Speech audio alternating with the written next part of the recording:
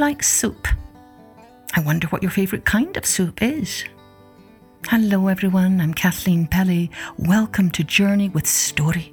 Today's story is an old folk tale about a tramp who manages to trick an old woman into making soup from a nail. Oh, a tramp is just a person who travels from place to place looking for work. Let's take a journey then with The Old Woman and the Tramp, or as it's sometimes also called, nail soup. There once was a tramp who went plodding his way through a forest. The distance between the houses was so great that he had little hope of finding a shelter before the night set in. But all of a sudden he saw some lights between the trees.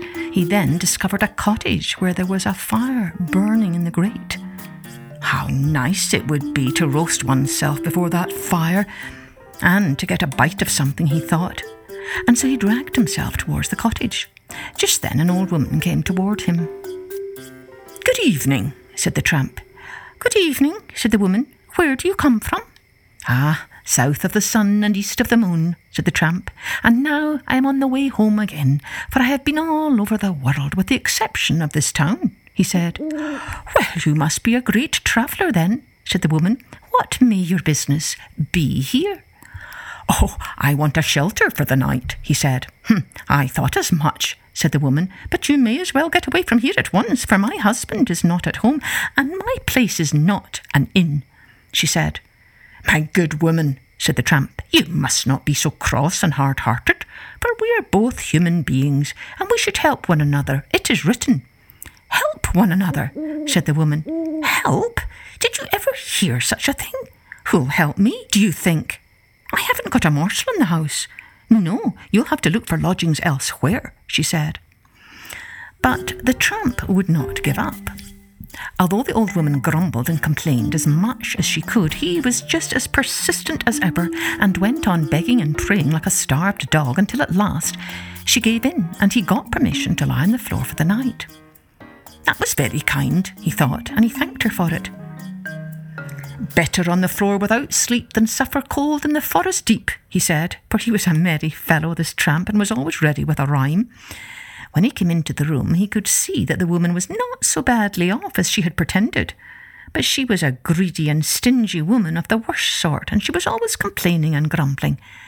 He now made himself very agreeable, of course, and asked her in his most polite manner for something to eat. "Where am I to get it from?" said the woman. "I haven't tasted a morsel myself the whole day." But the tramp was a cunning fellow, he was.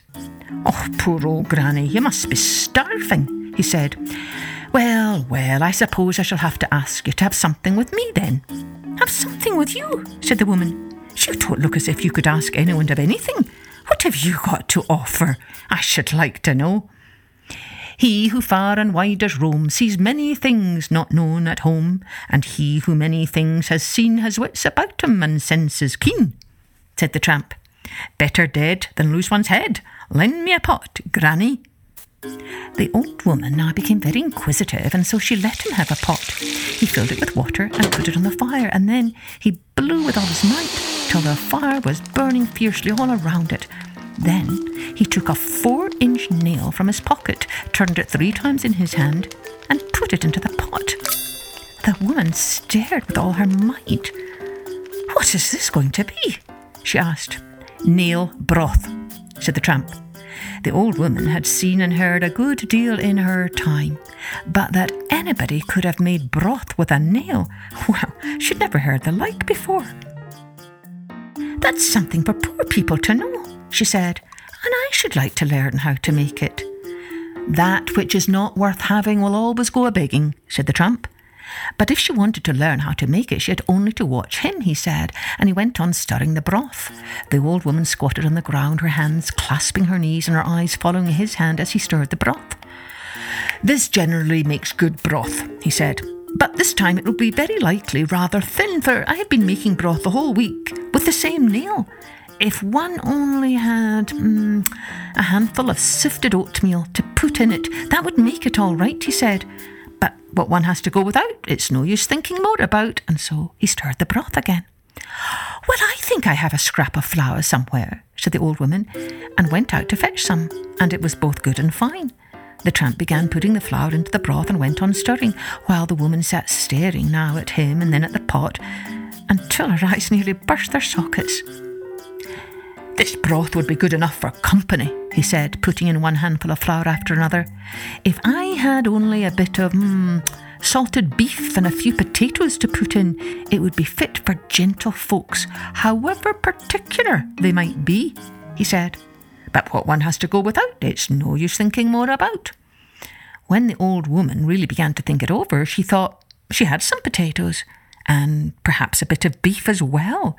And so these she gave the tramp, who went on stirring while she sat and stared as hard as ever. "This will be grand enough for the best in the land," he said. "Well, I never," said the woman, "and just fancy all with a nail. He was really a wonderful man, that tramp. He could do more than drink a sup and turn the tankard up, he could. If one had only a little barley and a drop of milk, we could ask the king himself to have some of it," he said. "For this is what he has every blessed evening that I know, for I have been in service under the king's cook," he said. "Dear me, ask the king to have some? Well, I never," exclaimed the woman, slapping her knees. She was quite awestruck at the tramp and his grand connections. "But what one has to go without, it's no use thinking more about." And then the woman remembered she had a little barley, and as for milk, well, she wasn't quite out of that, she said, for her best cow had just calved, and then she went to fetch both the one and the other. The tramp went on stirring, and the woman sat staring one moment at him and the next at the pot. Then all at once the tramp took out the nail. "Now it's ready, and now we'll have a real good feast," he said. But to this kind of soup, the king and the queen always take a dram or two and one sandwich at least, and then they always have a cloth on the table when they eat, he said. But what one has to go without, it's no use thinking more about. But by this time the old woman herself had begun to feel quite grand and fine, I can tell you. And if that was all that was wanted to make it just as the king had it, she thought it would be nice to have it just the same way for once, and play at being king and queen with the tramp.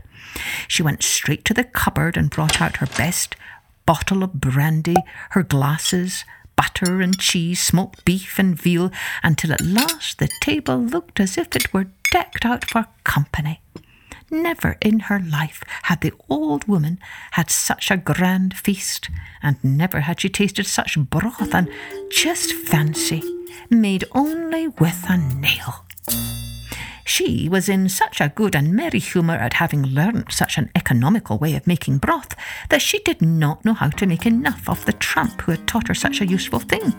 So they ate and they drank, and they ate and they drank until they both became tired and sleepy, and the tramp was now going to lie down on the floor.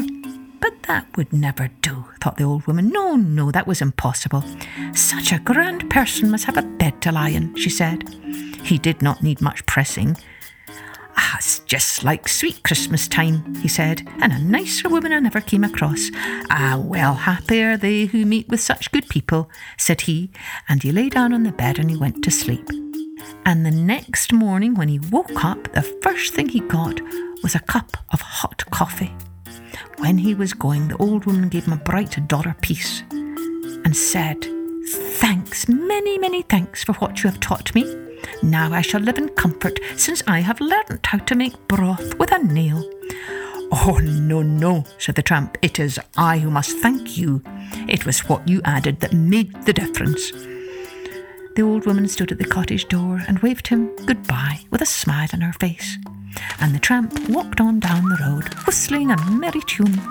He paused for just a second to pat the nail in his pocket, just to make sure it was still there. Well, you might have heard another version of this story called Stone Soup, where instead of a nail, a stone is used to make the soup. I wonder, if you wanted to make a delicious soup, what would you put into it?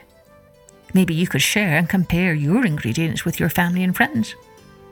Cheerio then, join me next time for Journey with Story.